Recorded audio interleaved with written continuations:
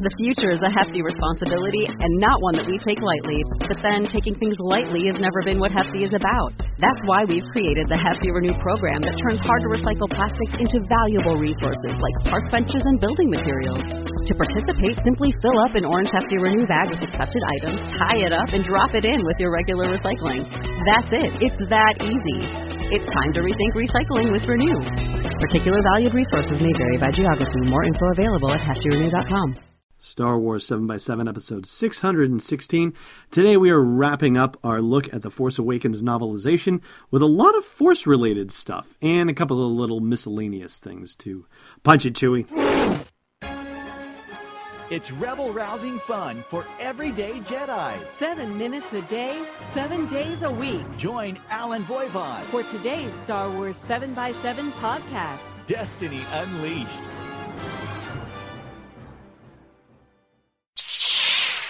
Hey, Rebel Rouser. Welcome to Star Wars 7x7. I'm your host, Alan Voivod, and thank you so much for joining me on this little journey to The Force Awakens, into the novelization this week.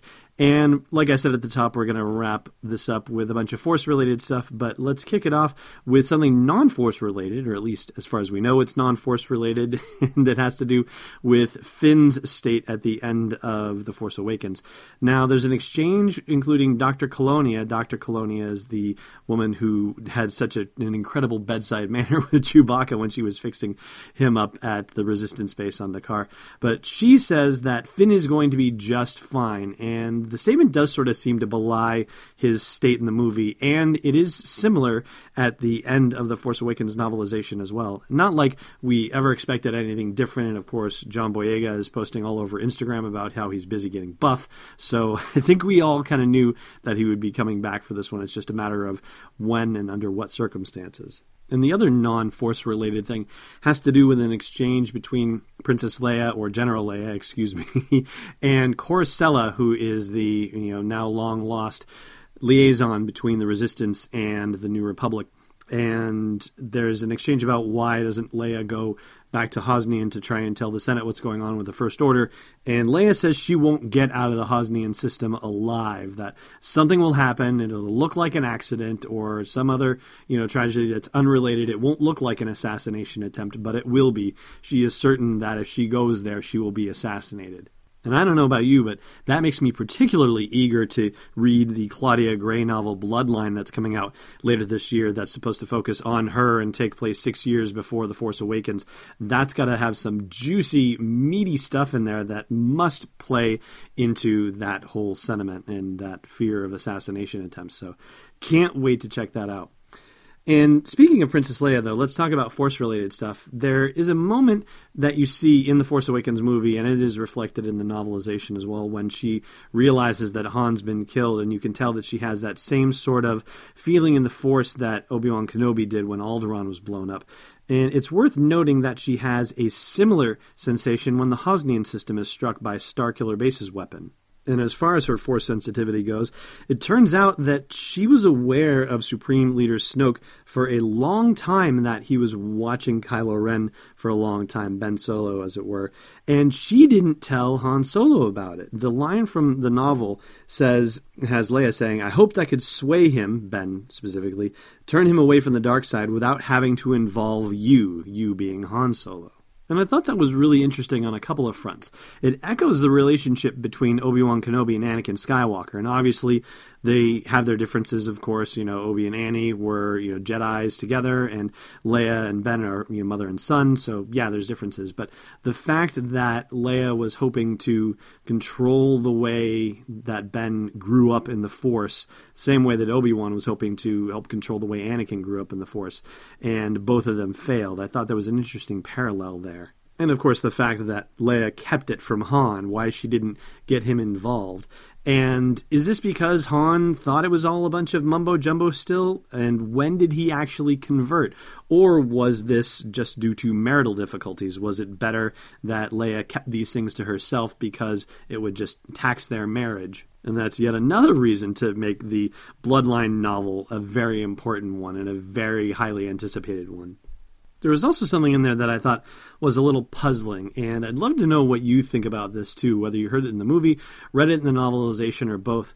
But there are a couple of different references to Kylo Ren going away from Han and Leia, and sometimes it sounds like he's being sent away for training with Luke, and sometimes it's just him being sent away, but sent away somehow differently. It doesn't seem like it's tied to going to Luke for training or anything like that. There seem to be different references to him being sent away for different reasons, and I wonder if that was something that I'm just imagining or reading into things, or if that was something that you picked up as well. Chime in at the comments of the blog post for this show's episode at sw7x7.com and share your thoughts about that, or do it on Facebook, facebook.com/sw7x7, or Twitter, yeah, that too, twitter.com/sw7x7 podcast there.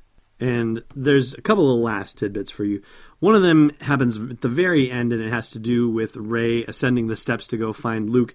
And the descriptive line says that she sees the tramp of thousands of footsteps on the steps of Ahch-To. And so I thought that was pretty cool. It signifies that obviously this is not just a hermitage that Luke is at. This is actually some sort of hallowed ground that many people have been at before, many creatures, many Jedi, presumably.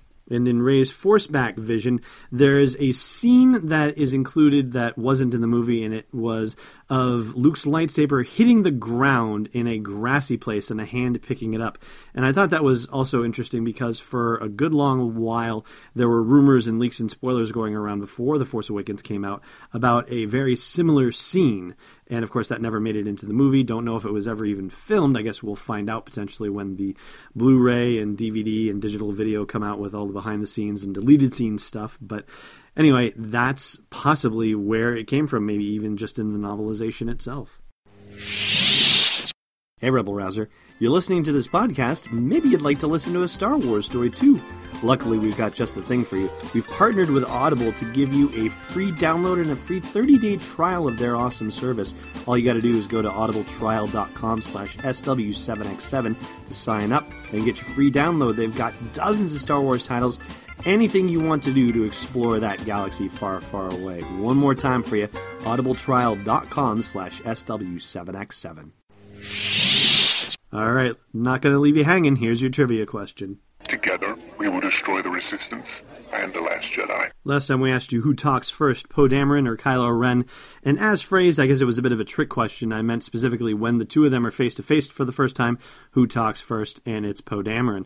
Today's question, what did Rey fix on BB-8 when they first met? Thanks for listening to another episode of Star Wars 7x7. And hey, before you take on Count Dooku all by yourself, check out SW7x7.com for show notes, links, photos, videos, and more. And we'll be able to do even more with the show for you with your support at patreon.com/SW7x7. It's not a crazy spinning alien of unknown origin, it's Destiny Unleashed. This podcast is not endorsed or sponsored yet by Lucasfilm Limited, Disney, or 20th Century Fox. It is intended for entertainment and information purposes only. Star Wars, the Star Wars logo, all names and pictures of Star Wars characters, vehicles, and any other Star Wars-related items are registered trademarks and/or copyrights of Lucasfilm Limited or their respective trademark and copyright holders. May the Force be with them. All original content is copyright 2016 Star Wars 7x7. We hope you love it.